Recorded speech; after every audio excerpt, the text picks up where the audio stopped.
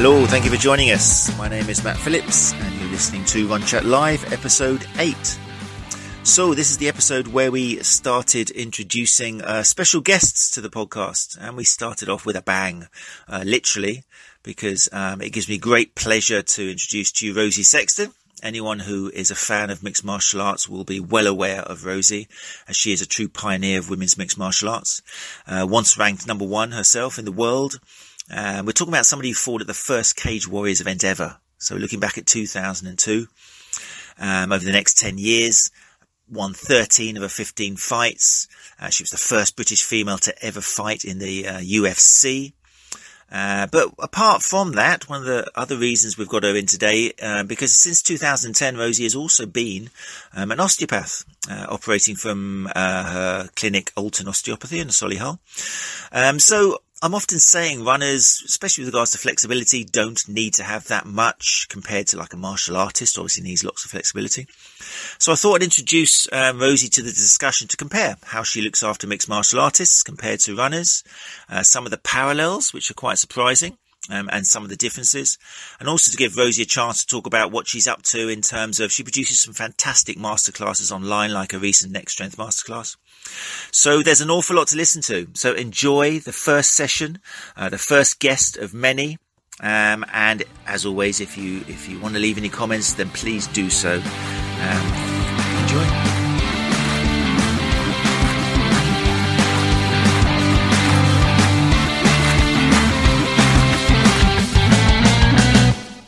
Right then, look at that, 9:29.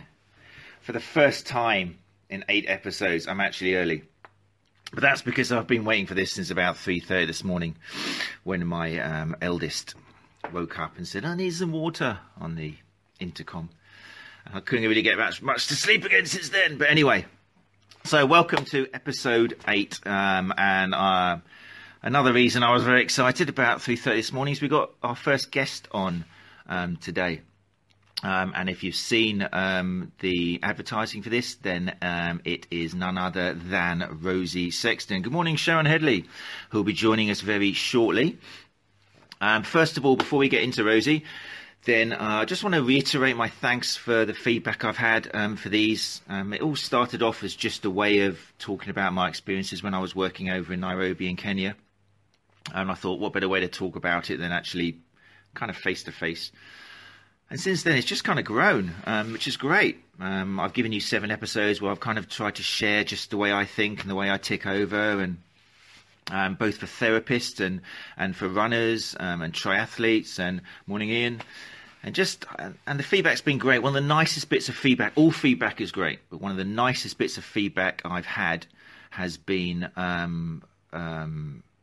you kind of make complex issues easy to understand, okay, which was great. That came from a coach who I've got the utmost respect for, and he just said, like, sometimes I'm trying to get points across to my runners, and you get that stage where they're just looking at you with a dropped jaw and blank face, and he said, and you kind of give me the tools to be able to get that across so everyday runners, layman, can understand what we're trying to achieve. So that was fantastic. So so thank you very much for the feedback, and hopefully we'll just go from strength to strength now, especially with Rosie, who's going to be joining us shortly. I think. Well, let's give Rosie an intro before she's actually here. So for those of you who haven't heard of Rosie before, then basically I can't big her up enough. We're talking about a pioneer of women's mixed martial arts, once ranked number 1 in the world. Okay, so let that kind of sink in. We're looking at not only the first female fighter from Britain to fight in the UFC, which is kind of one of the biggest promoters of mixed martial arts in the universe at the moment. She was also the first female fighter way back in 2002 to fight on Cage Warriors. And over the next 10 years... Hey, Matt, here, I'm just trying to join. Okay, hold on. I think I should be able to click on you now. Like that. That's all right. That's all right. I'm here now. Excellent. Okay. Excellent. So fine. I don't think we've lost too many people. So thank you very much for joining us, Yeah, it's great to speak to you, as always. I think it definitely wasn't a technical issue at your end, what with your PhD in theoretical computer science and all that. I can't blame it on you. My PhD was theoretical computer science, with the emphasis on the theoretical. So I, Modest as ever. when it comes to fixing things, it's different. Whilst I was ballsing Right. things up this way, I've already kind of let people who aren't aware of your fighting history know about you and your history. Obviously, today the angle is more about the fact that since 2010, you have been an osteopath.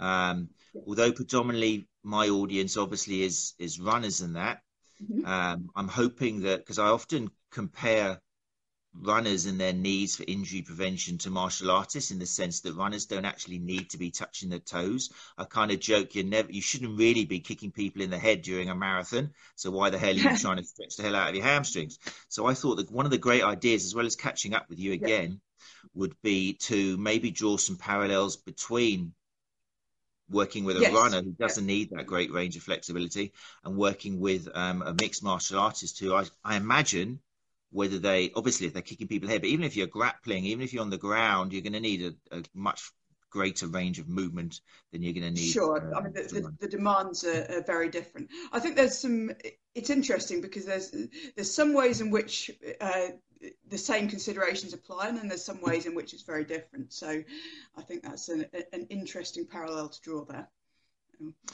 Okay, so let's get the ball rolling with let's have a look. On that kind of wave, what are some of the most typical injuries you see with mixed martial artists? What do you deal with in your clinic, and what have you experienced yourself? So people tend to think with mixed martial arts that you're going to see a lot of acute injuries, a lot of trauma, sort of thing. And we do get some of those, but I think, as with most sports, the majority of what we tend to see in clinic tend to be more of the chronic overuse type injuries. I think they're really, really common with fighters. I mean, as with lots of top athletes, fighters tend to be prone to overtraining. I think that's particularly true in mixed martial arts because there's so much to do from a technical standpoint. It's very easy to end up overtraining. I think when I look at most fighters' training plans, look at those and go, how are you doing that? And I mean, again, I think the answer is in many cases, there's a lot of strain on the body there. It's making a lot of compromises in order to get that level of training. And again, we tend to see that sort of boom and bust with fighters, so that they'll train really hard for an 8-week fight camp, and then a lot of the time they'll take some time off, and then go back into another fight camp, and that's where we tend to see a lot of the problems, I think. That's really interesting. If I could just interrupt a sec, that's because in running, for example, the research shows that in most cases of running injuries, it's down to inappropriate training, and we kind of talk about the 20-80, where 80% of your running should be at kind of a 3 out of 10 perceived exertion, and only 20% should be actually doing your intervals and your kind of faster stuff. Is there any research in mixed martial arts, or a percentage of intense sessions and easier sessions which you know about? So I think, I mean, mixed martial arts, there's a shortage of research generally because, I mean, we're a relatively young sport. There is some coming through now. There's as I say, we're starting to see a little bit more. But I think if we can extrapolate from other sports, I think it's reasonable to think that, I mean, a lot of fighters are spending too much of their time working at high intensity. And also there's a lot of the training tends to happen in that sort of middle intensity, that grey zone. And as we know, I mean, really, for the most benefits, you want to be spending most of your time in that sort of easy zone, with some intense work as well.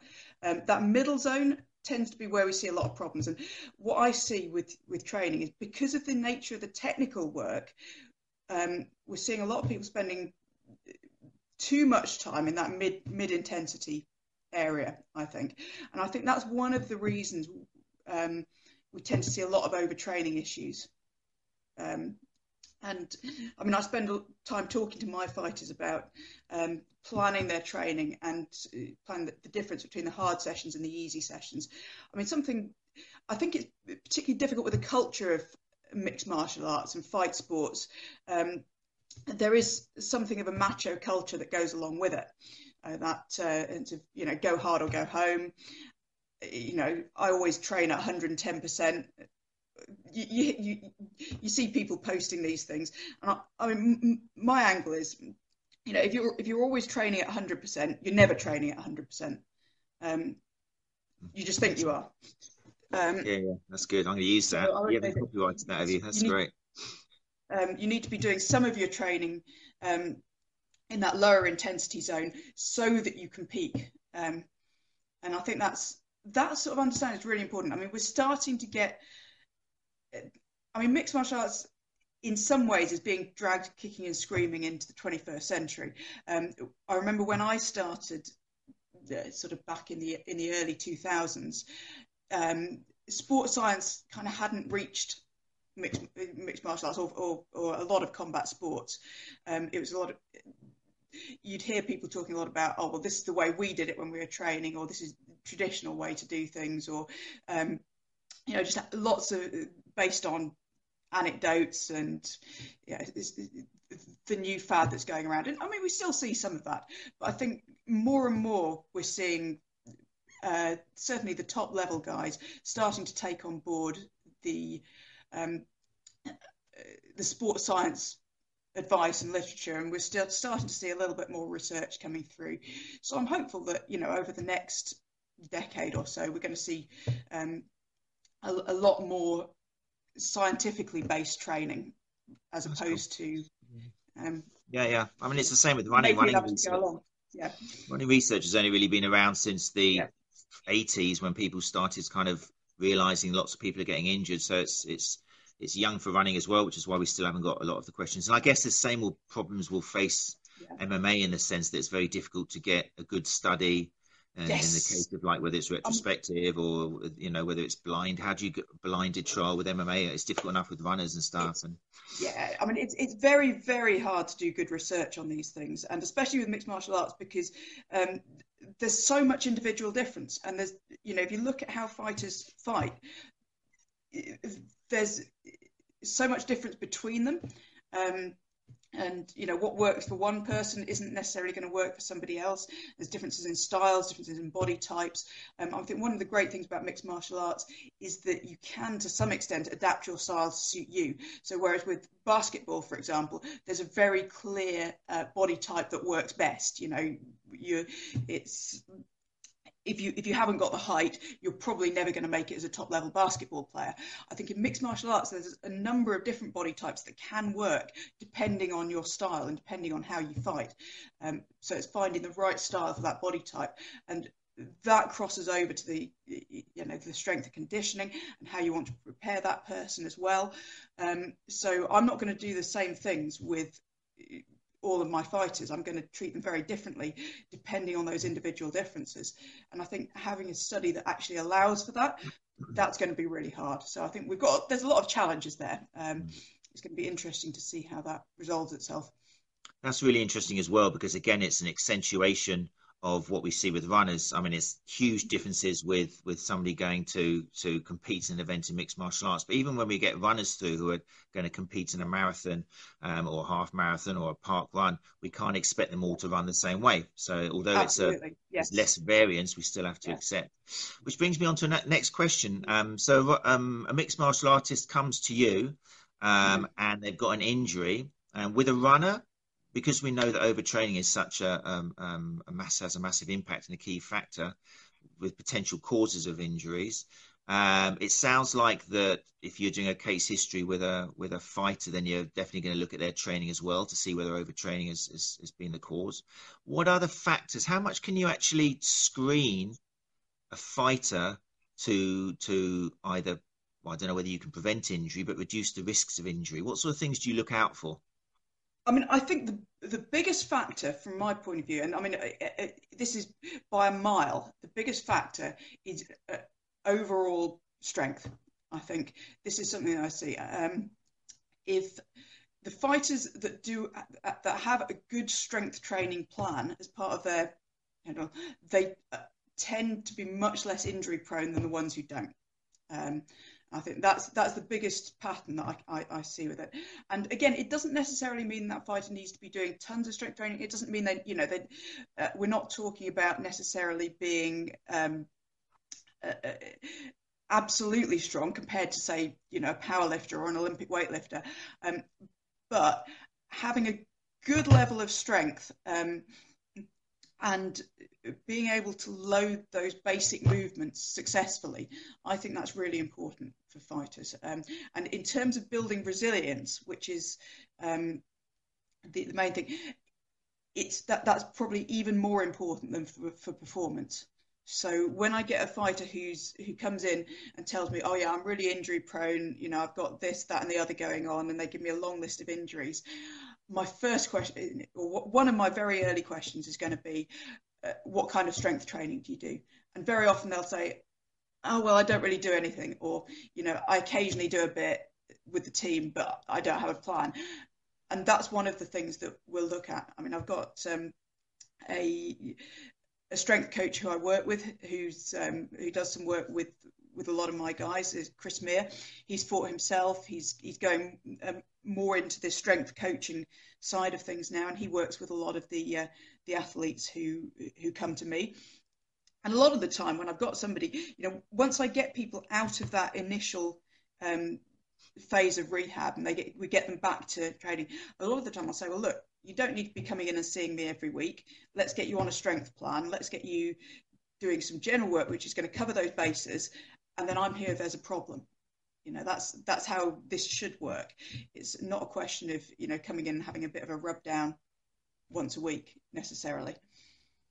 This is all like, I'm just sitting here, my confirmation bias, I'm just loving this totally. I mean, this is obviously why I invited you on, because I knew everything you're going to say was agree with everything I believe in. So it's fantastic.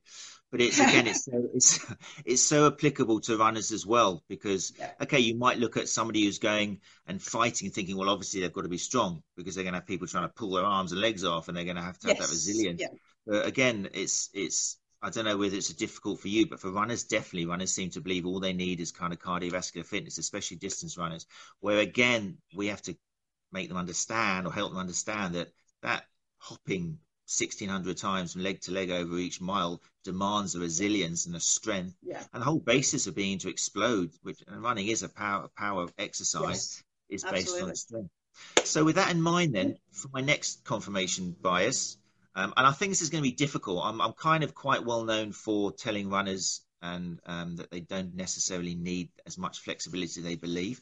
How big a factor is flexibility for fighters? I guess it depends on what type of fighter they are and background they've got. I mean, but generally, what's it like? Yeah, this is one of those that really does depend on the individual needs of that fighter, that individual needs analysis. Because I've got some fight. I mean, if a fighter's style involves a lot of kicking, for example, a lot of head kicking, they're going to need a whole different plan around their hips compared to a fighter who's I get some fighters who are actually quite stiff. They don't have a lot of flexibility, but their style supports that. And a lot of the time, the fighters who don't have so much flexibility, they may have more explosive power, for example. So they're going to build their style that suits them. And again, with the grapplers, you have grapplers who are very wrestling orientated, play a lot of top position. And again, they often tend to be not quite so flexible necessarily. And then you've got a lot of the jiu-jitsu guys who are really super bendy. And what each of those people needs is going to be different. For some of the guys who come in who are more flexible, I'm going to be saying, look, we need to look at being able to control those end ranges of movement. So we need more strength specifically towards that end range. And then I've got other fighters who are maybe a bit too stiff. They haven't got enough range of movement for what they want to do, in which case we'll say, yes, we do need to work on mobility. And so, I mean, I think I do prescribe stretching, but I do it on a case-by-case basis, and I target it to what that individual needs. I don't just say, go and spend an hour stretching. And I think when it comes to mobility, static stretching, that's one tool. I don't think it's the best way of developing mobility necessarily. I think, again, depending on exactly what we're looking at, there are there are a whole range of different tools we can apply. I mean, one of the things that I like is loading the muscle into that end range, for example. So we'll do either isometrics towards that end range, or even eccentrics going into that end range. So one of my favorite tools for developing hamstring flexibility is actually the Romanian deadlift. If I want to lengthen somebody's hamstrings, I won't give them static hamstring stretches. I'll give them Romanian deadlifts, generally speaking. So we don't need to static stretch to increase mobility. We can, and sometimes it's appropriate, but that's an individual thing. Now, I think there is a place for static stretching, and I tend to think that comes more in my recovery modalities. So with fighters, one of the things we have is one of the difficulties we have is recovery, especially in between training sessions. There's so much high intensity work, and a lot of the time there's a lot of particularly when you're competing at a high level, there's a lot of stress and anxiety and competition pressure that goes along with that.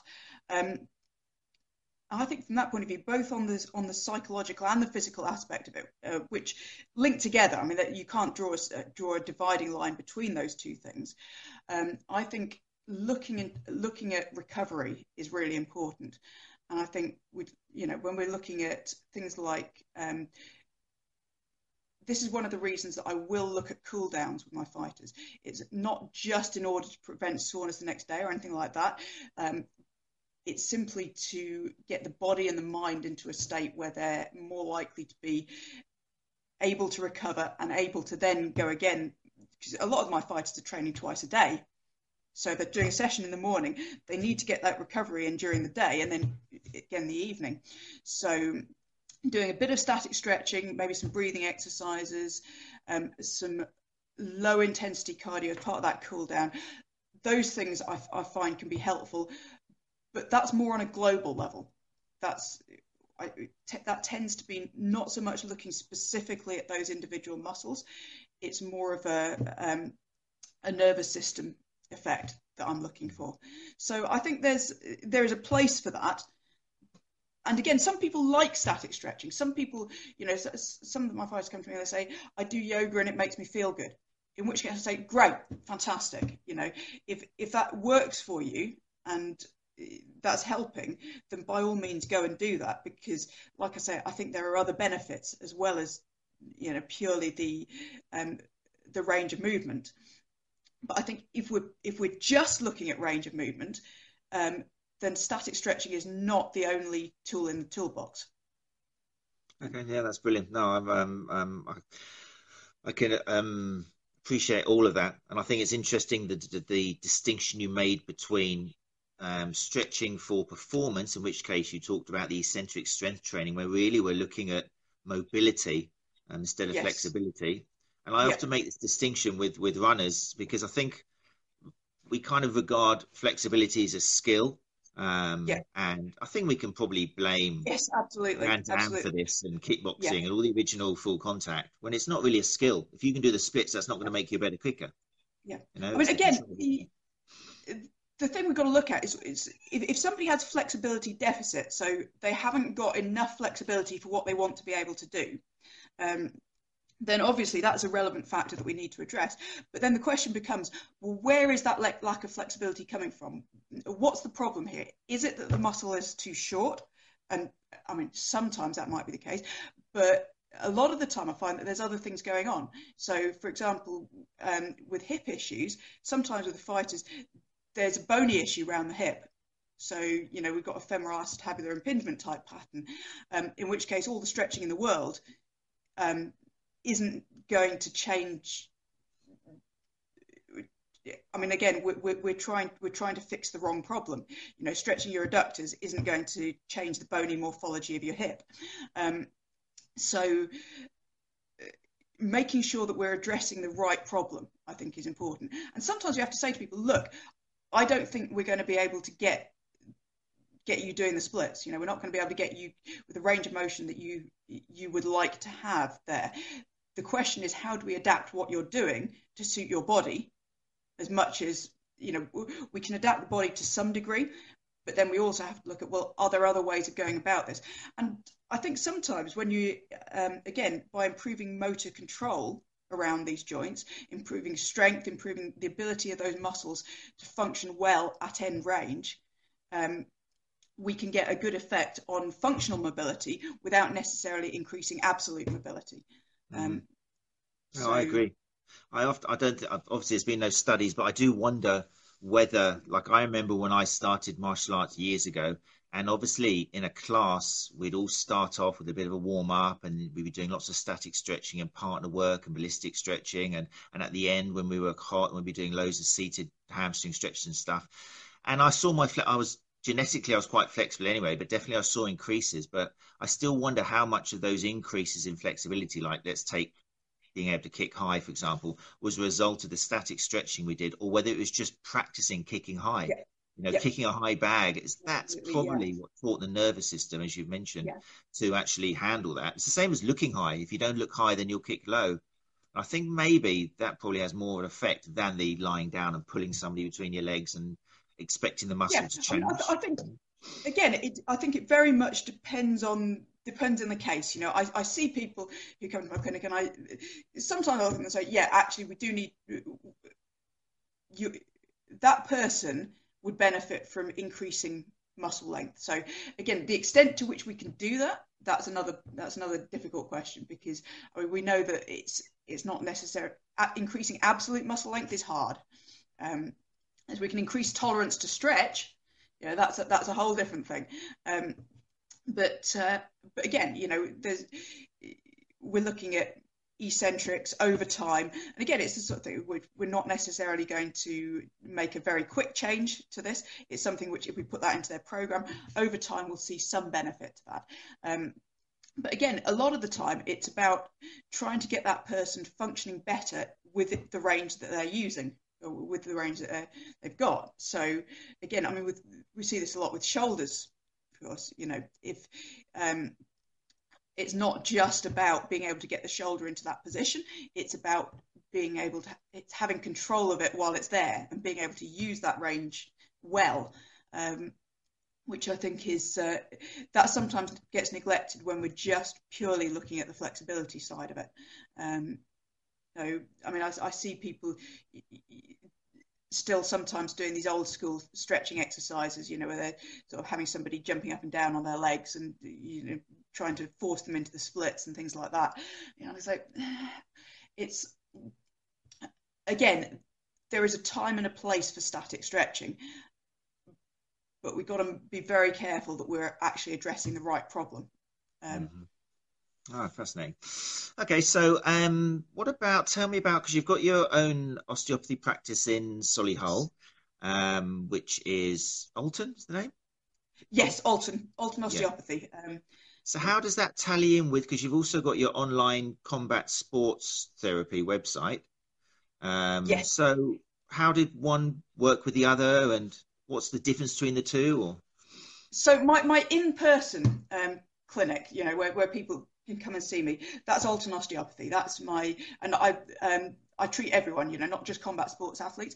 I do see a lot of combat sports athletes. That's probably about 30% of my caseload, is people who are involved in combat sports in some way or another, which is obviously, you know, relative to most practitioners, that's high, but that also leaves a lot of other people, you know, from other sports, and also, you know, your people who might be more generally associated with osteopaths. So, you know, the older population, maybe, I mean, I see some of the more complicated kind of back pain, medical, people with other medical issues going on as well. So I really enjoy treating a wide range of different people. I don't want to get pigeonholed into, I just do combat sports.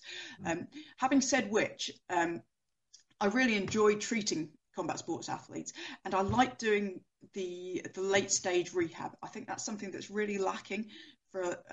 It's very hard as a combat sports athlete myself. My experience was it's very hard to find a practitioner who understands the sport well enough and strength and conditioning well enough, and as well as having that background with the injury management and treatment side of things, it's very difficult to find somebody who can put all of those things together and give you a really good late stage rehab plan to get you back to doing what you want to do.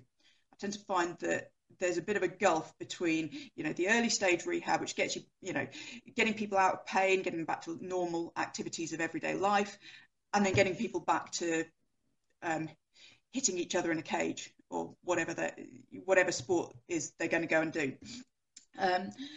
So the bit that I really enjoy, if you like, is finding a path from one to the other and looking at that zone in the middle. And that's where I see so many fighters, fall into that gap in between the two things. They've got a strength and conditioning coach who can prepare them for sport, and they've got a physiotherapist who gets them out of pain. But there's no coordination between those two things. There's no link between those two things. And I think that's the bit that a lot of people would benefit from having. And so that's where I set up Combat Sports Clinic, was to look at that angle and to sort of look at, okay, well, how do we get people not just out of pain, but back to doing the sport they want to do? And I mean, so many of my fighters come to me and say, I went to a physio and they just told me to stop doing it. All right. If that's your first answer to somebody, then you shouldn't be treating them. I mean, by all means, just admit that you don't have the level of knowledge or to help that person, but don't tell them, oh, you can't do this. And again, a lot of the time I'm seeing this with even relatively straightforward injuries that actually don't take a lot of intervention. It's something that we can, things that we can manage relatively easily. But people are just saying, that sounds a bit scary, that sounds a bit risky, it's out of my experience level, just don't do it. And I find that really frustrating. I think that's the strength of any, no pun intended, but the strength of any therapist is, the trouble is we're taught our courses, and courses, when there's different careers and different names, and still I think your courses don't like to encroach on the strength and conditioning or the personal training, and they kind of stick to what their trade is to protect the trade, and also not kind of pretend something which they're not. But you need both. This is the thing that I see with, I mean, one of the advantages of science and the scientific approach to all these things is it's quite reductionist. So we look at a small area of a problem and we analyse that and we break it down, and we end up with more detailed knowledge about that than we can get by looking at the whole picture at once. But the problem is, at some stage, you then have to put all those little bits of knowledge back into the overall picture. And I think that's what we have to do as clinicians, is forming an overall picture from all those little pictures, sort of a mosaic, if you like, and being able to integrate that together. And sometimes some of these pictures contradict each other, and sometimes we have gaps where we don't have anything that goes in there. And sometimes we have to look at an individual case and we don't know exactly what's going to work for that individual because we haven't done a study on that particular individual and all the factors that are relevant to them. We can look at averages across a population, but when it comes to that person who's sat in front of you, we have to be able to integrate all these different bits of information we've got and come up with a plan that's going to help that person, or that's our best shot, if you like, at something that's going to help that person. And that's, I think, where the skill of the clinician comes in. And this is where the difference between being a researcher and working with patients is, we have to look at that from so many different angles at once. And I always say to people, sometimes we don't know the best answer. In terms of a scientific answer, I can't prove that this is going to be the best approach. All I can say is that from everything I know, putting all of those individual pieces of the puzzle together, this is my best guess at the moment. So let's go with this. Let's create a plan and let's get feedback on that plan, and we can adjust that as we go along. And I think, again, being able to deal with that uncertainty and communicate that uncertainty as well, because I think as clinicians, we don't say, I don't know, nearly often enough. You know, I think a lot of the time, you know, we like to come across as very sure of ourselves and very, you know, we know this, we know that. And again, I think there's a skill in communicating that to the patient and being able to say, well, look, here's what the evidence says. Here's my experience. This is what I think will work best for you. But as you're part of that, I need you to give me really good feedback about what's going on. I don't want you to just come in and say, yes, everything's great. That's not what I'm asking you. I need you to give me detailed feedback on what's working well, where you're still having problems, what's going on here, what you're doing. And then we're going to put all of those things together and we're going to use that to adjust the plan as we go. So that's a whole different thing, I think, from just being able to pull a study off PubMed that supports your view about, you know, whatever it happens to be. Mm-hmm. I think too much of the time, the internet is a great thing because it's given us access to so much more information. I think the negative side of that, there is one, is that information doesn't necessarily equal understanding. And now anyone can go on Google and say, oh, I found a study that proves my point about whatever. Because you can find a study that will support pretty much any view you like, if you look carefully enough. That doesn't necessarily, the skill comes in being able to interpret that, being able to interpret that in the context of the individual. And this is why we still need experts. Mm-hmm. That's my rant for today. No, that's amazing. It's all music to my ears. It's warming to me to hear another professional saying this, because it backs up this. Sometimes there's this fear when we're kind of trying to persuade other therapists, particularly new therapists, that this whole idea that we're not really operators anymore, as per the papers and Silverman and Jacobs, we're not operators, we're facilitators. Okay, we help people, we work with people and not on people. And yes, that kind of goes against a lot of the skills which are taught, especially a lot of the manual therapy techniques. Essentially, they're all working on people. Mm-hmm. And one of the things that I loved about watching because you've just released your Next Strength Masterclass video. And one of the things I love on it is it reminded me that as clinicians, sometimes there's this worry that if we're not going to pamper people, then we should be, like you say, go away, do this by yourself. But there's a whole load of things which you show on the video of how you can work with the client. For example, with the isometric exercises, adding the resistance, where you're not doing things to the client anymore, but you're actually working with them to increase their confidence, to take them through the rehab properly and not too rushed. And that's your time. And that's something where, because there's this fear, I think, at the moment where new clinicians are thinking, so you're telling me that I should only see them once a month once they're starting to get better, and because I'm not going to do any manual therapy. On your video you show there's a whole load of ways which therapists who have got great communication skills, who understand their trade, who understand strength and conditioning, can support clients and work with them and basically make a living. It's not that we're going to have to all go part-time. It's just changing what we do. I'll quite openly say, I use manual therapy. I do manual therapy. I find it useful as part of an overall picture, but it's only a part of what I do. It's only a part of what I do. And the way I use that tends to be in quite an active and involved way. So I will integrate that into the exercises, for example, movements. I'll get clients involved in doing those movements. My hands-on work tends to be quite active on the part of the client as well. So, and then I use that together with the exercises, getting them doing more on their own, starting to build into things that they can take away with them. And I always say to people, my goal is to keep you out of my clinic.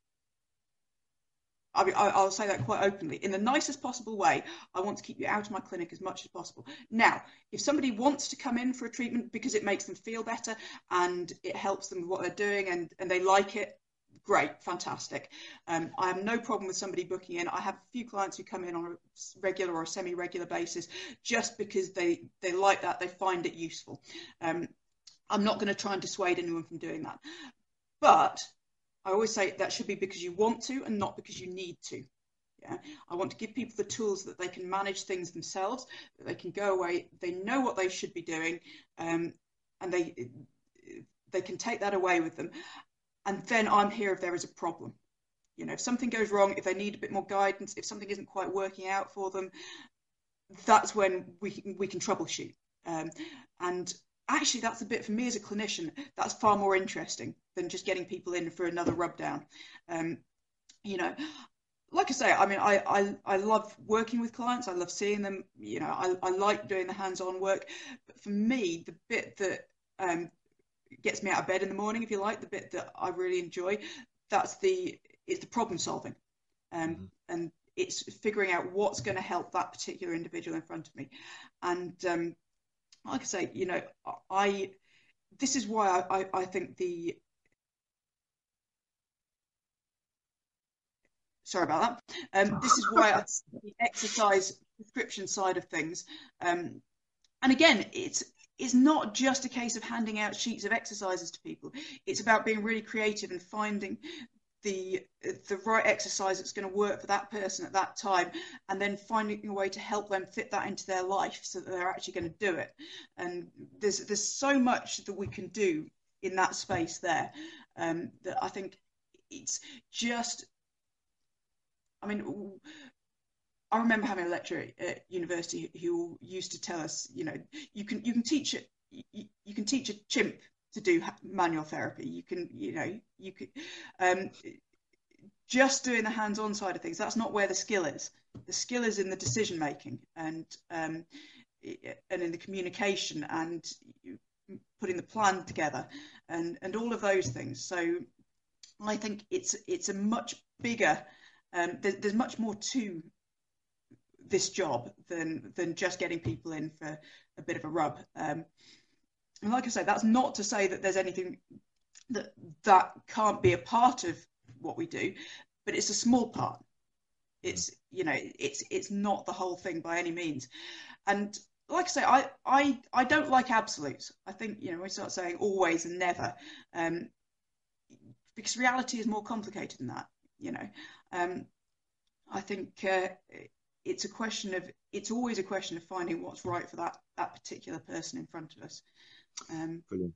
Yeah, that's excellent. That's such valuable information for both therapists and for patients out there, so that patients know what to expect. And if they're with somebody who's just kind of doing things onto them and they're not actually asking them or getting them to do things as well. I think Diane Jacobs put it lovely in a very simple way, that basically her time with a patient or client is a bit like a sandwich, where the manual therapy she does will be in the middle, but she's always got kind of BAP on the outside, which will be the education and the movement. You've got to surround any form of manual therapy. I mean, that's a good way of looking at it. I mean, I always say that. I mean, I often combine the manual therapy with talking to people about what's going on. I mean, because again, it's a really good way to educate people on things like anatomy, for example. Because if you can get hands-on with that patient, you can show people, well, look, see, this movement is, or this muscle, or this joint, and you can explain to people what's going on with that joint, or what might be going on with that joint, and what's going on with the nervous system, and how different things that we do may affect that. And again, it becomes more of a practical demonstration rather than just explaining in dry terms to somebody sat across a desk from you. So, I mean, again, that's another way that you can use the manual therapy to integrate with the education, for example, and then getting people doing the exercises, doing the movements. So a lot of the time, if I've got somebody in pain, you could start by assisting that movement, doing that movement with them, and you can build into them doing it by themselves, or you combining I mean, I like to combine soft tissue work and movement, for example. I think that's again, I find that works quite well. Again, then taking that into something that person can take away with them and do. So like I say, I think all of these things blend into each other at the edges, and it's often those borderline, those boundaries between different different areas, if you like. So rather than dividing it into, you've got your manual therapy, you've got your education over here, you've got your exercise over here. Rather than having those as different things, it's the places they blend into each other. That's where things get interesting, I think. Yeah, and I think indeed that's the future of kind of therapy as we know it, where I think margins or boundaries are going to start blurring, because there's the idea we can work very close with a strength and conditioning coach, and there'll still be places for that. But once you're in that clinic room and someone's coming to you in pain, you're going to need to be a little bit of a jack of a few trades to truly be able to serve them. Yeah. Okay, so I mean, that's a lot of what you've said. I picked up from your video. I love the anatomy presentations. I love the videos of you showing the progressions in particular, the isometric and the eccentric and the concentric. And then not just finishing there, what you said, the end rehab, showing the power and the functional movement and stuff. Tell us a little bit more about that video and online course and who you think it will benefit. So, I mean, the Neck Strength Masterclass, the original inspiration for this was actually my own neck injury, because I prolapsed 2 discs in my neck at different times. I know exactly when I did it. I remember both of the occasions.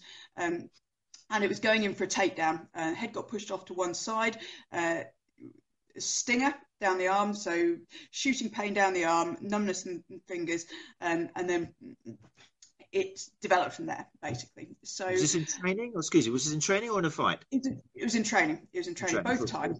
And I sort of had increasing problems with this going through my career. So by the time I got towards the end of my career, I was having to avoid things in training and avoid things in competition because I wasn't confident that my neck was going to hold up if I did it. And again, I worked with some very good therapists, some excellent medical professionals. I managed to get through that training and those competitions, like I say, which I think is a credit to their skill. But the thing that I always found difficult was getting the neck strong enough to do what I do. And what I found is that a lot of the neck rehab that is out there, is for fighters just massively underloaded. Again, it's like bringing a banana to a gunfight. It's I would say it's a little bit like doing Tai Chi. There's nothing wrong with doing Tai Chi. It's great, but it's not going to help you in a mixed martial arts fight. And I think the same is true with a lot of this, the neck rehab that I was seeing. It's like there's a massive gap between the load you're putting on the neck with a rehab and the load your neck's going to be experiencing in a fight. And we've got to find some way of bridging that gap. And I talked to lots of people about this, and nobody had a really comprehensive plan for doing that. I mean, I picked up ideas from a lot of different people. I think along the way, I've borrowed from all sorts of places, but nobody had, a comprehensive idea of, right, how do we get you from here to where you need to be? And this is something that sort of, after I retired, I've seen a lot of fighters with similar neck problems. The one that really got me properly putting all this together. So I had a fighter who came to see me in April. He had a similar injury to the one I'd had. He'd prolapsed 3 discs in his neck. He'd spent 3 days in hospital. He couldn't. When I first saw him, he had a lot of weakness and numbness in his arm. He was. I think he'd been recommended surgery, but wanted to try and avoid that. So when I first saw him, he was in bits, and he said to me, "I want to fight." So the question is, okay, well, how do we get you from here to right over there? And this is where I sort of started really putting all of this together. So, I mean, obviously the first thing is you need to get him out of pain. You need to get him moving around, just doing everyday basic things. Getting to the point where he's off the painkillers even. I mean, that's the first step. And then from there, we've gradually got to rebuild that strength. We've got to get him back. So not only so that his neck is strong enough to do that, but he's got the confidence that it's strong enough so that he's not thinking twice. Because when you go in a fight, if you're going to shoot for a takedown or something like that, the second you think about it, The second you have that thought in your head, you've lost it. You've got to be just able to do that without thinking twice. So that was the challenge, and I think that's where that was the inspiration, if you like, for putting this out as a video. Because I mean, I started working with them. I put a few clips online, and I got loads of people messaging me and saying, "Can you help? You know, when's the video coming out, if you like?" You know, so that's where it came from. And again, the idea is that, I mean, everything that I did with this fighter is in the video. I mean, I say on the video, what I say is that it should be, if you've got a neck injury, it's important to use that in conjunction with the advice of a physiotherapist or somebody who can look at you individually. So having somebody who can tell you what's appropriate at what stage, that's important, I think. But in absolute terms, everything that I did, realistically, from an exercise point of view, is on there. So it's just a question of gradually progressing through from those very basic mobility drills and isometrics to putting more load on, to reacting to external forces. That's an important thing. To being able to absorb collision forces. And I mean, ultimately, when you're looking at a contact sport, the neck is a collision absorber. You know, it functions to, or the neck muscles function to slow down those impacts. So we have to make sure that those muscles are able to function in that way when they need to, in response to those external forces.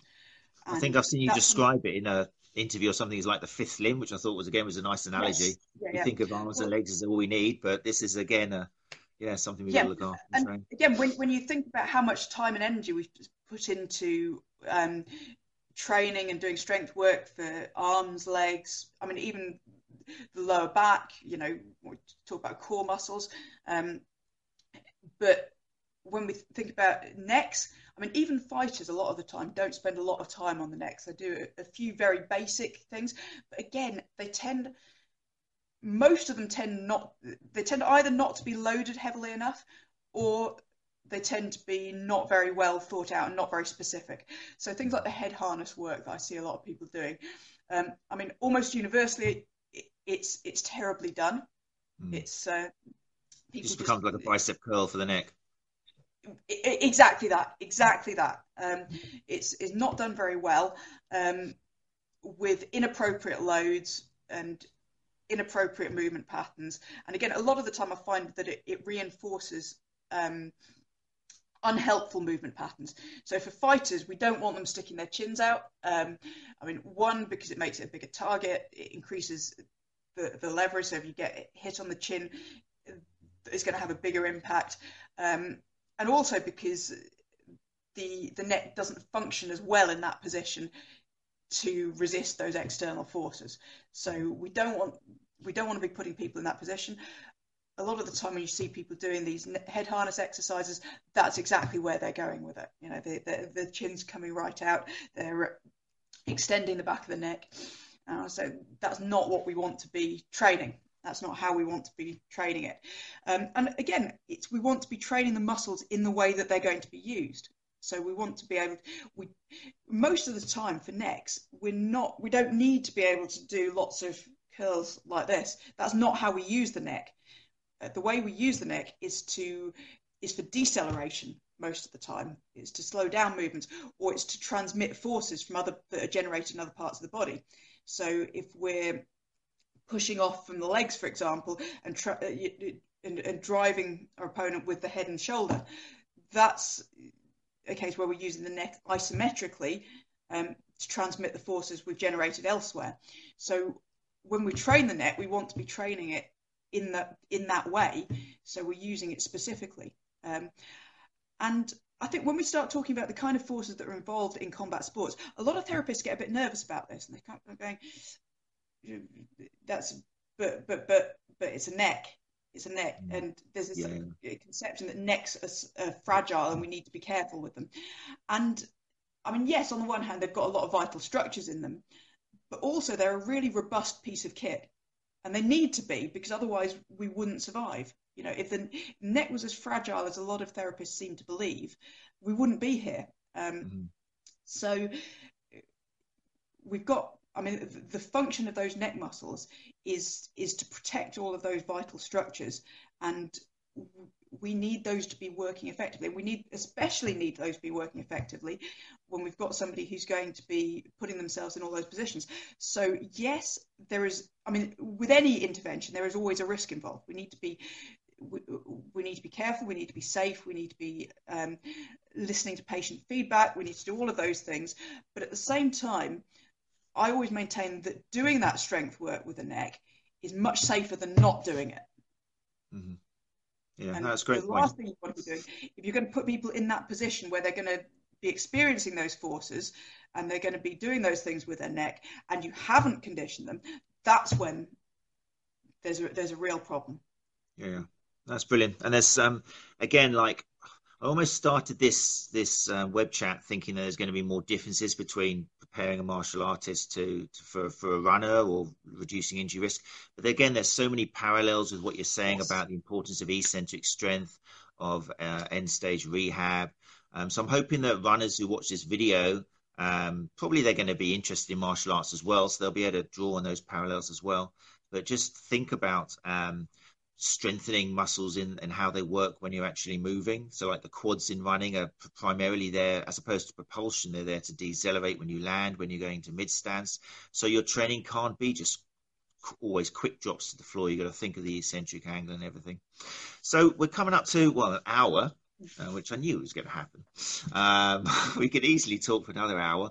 Let's, how can people, if people are interested in your neck strength masterclass, where do they go to? So we've got a website, combatsportsclinic.net, and there's you can sign up on there. We occasionally send emails out to people with details of new products and things like that. So get involved. There's going to be we're just setting up a forum on there at the moment, so there's going to be some interaction. So that's a good place to go. We also have a social media presence on Facebook. There's Combat Sports Clinic page. We're on Twitter as combat_clinic, and Instagram as Combat Sports Clinic. So look us up. I try to post little snippets of videos of things that I've been doing. I share relevant articles and things like that. So come join in the discussion, and it'd be great to hear from anyone who's got an interest in that area. I mean, for therapists as well, I'm always very interested to talk to therapists who are interested in treating fighters and combat sports athletes, because I mean, I often get asked for recommendations. So I often get fighters from different parts of the country message me and go, who can I go and see, or what can I do about this? So if I know that there's somebody in an area who's got a particular interest in that, that's always a useful contact for me to have. And again, I sometimes get therapists messaging me asking about, oh, I've got this fighter who's just come to see me. What should I do about X, or and just wanting to talk through what they can do to help that person. And I'm always very, very happy to do that. If any therapists want to get in touch just for a bit of that sport specific angle on things, I'm very happy to sort of share what I know with that and to help people out. So I think that's again, that's good for everyone if we can develop those networks. That's brilliant. Well, I'll make sure I'll put you the links to your various social media outlets in the comments sheet under this. I mean, I've got to say, you gave me a copy of the course to have a look at. And it's funny because, I mean, obviously it's a really extensive, long course. It's amazing value for money. But I stopped at 27% because I was thinking and I love the reminders you get. Dear Matt, you haven't completed blah, blah, blah. And that was brilliant. But suddenly at 27%, I thought, I can't rush this. I'm not going to rush it just so I can see what's left in it, because it was like I'm getting stuff out of this myself.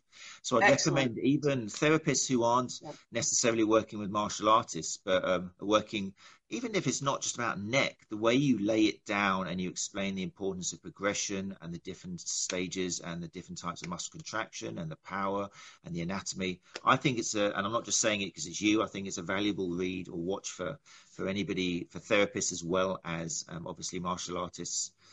So I'm really glad that you've really professionally done. Found that useful. I mean, one thing that we're looking at doing in the future is getting a CPD course together for therapists who want to look at the neck, particularly with relation to contact sports. Because again, I think it's an area that a lot of therapists are a little bit nervous about and don't really. Again, there's a lack of knowledge about what they can do to help. So this is something that I really want to put together because I think it would be valuable information. Amazing. And eventually we're also going to look at doing a clinical companion for the Neck Strength Masterclass. So for therapists who are interested in it, there's a little bit of extra background there and some information about how they can use these things in clinic with their patients. That's great. So they can sign up to your newsletter if they want to keep in touch with information about that. If you want to come down the South Coast, and obviously the offer is always down here to come and use our facilities if you're looking to do some CPD in the South. But look, I've got somebody at 11 o'clock and it's 10:37. I work on Sundays. So, Rosie, I just want to say thank you again so much. It's been, I could easily listen to you for another hour. One of the great comments I heard from, because I'm seeing all of the comments from the people in the room underneath, I've had things like, why is Rosie so small and you're so big? She's the star, which I thought was a valid point. I've got to try and find a way of splitting this screen so it's even when I've got, especially people of your caliber and knowledge talking. That's right. There's loads of highs from people underneath. I'm going to have a little look through. There's people with some great names and people from Australia and people who've got a lot of love in the room for you, Rosie. So thanks again so much for coming down. I wish you all the luck with your Neck Strength Masterclass video and everything else you're doing. And thank you for being such a great osteopath as well, because it's great. I think you should be a good representative for your industry because it defeats a lot of these myths we've got over osteopaths, chiropractors, and all these stereotypes. Because obviously you're not just got one bag of tools. You're looking at the whole picture like every therapist should be. So thank you very much again. Thanks a lot, Matt, and thanks everyone for listening. And we'll catch you soon. Okay, see you soon. Thank you, everybody.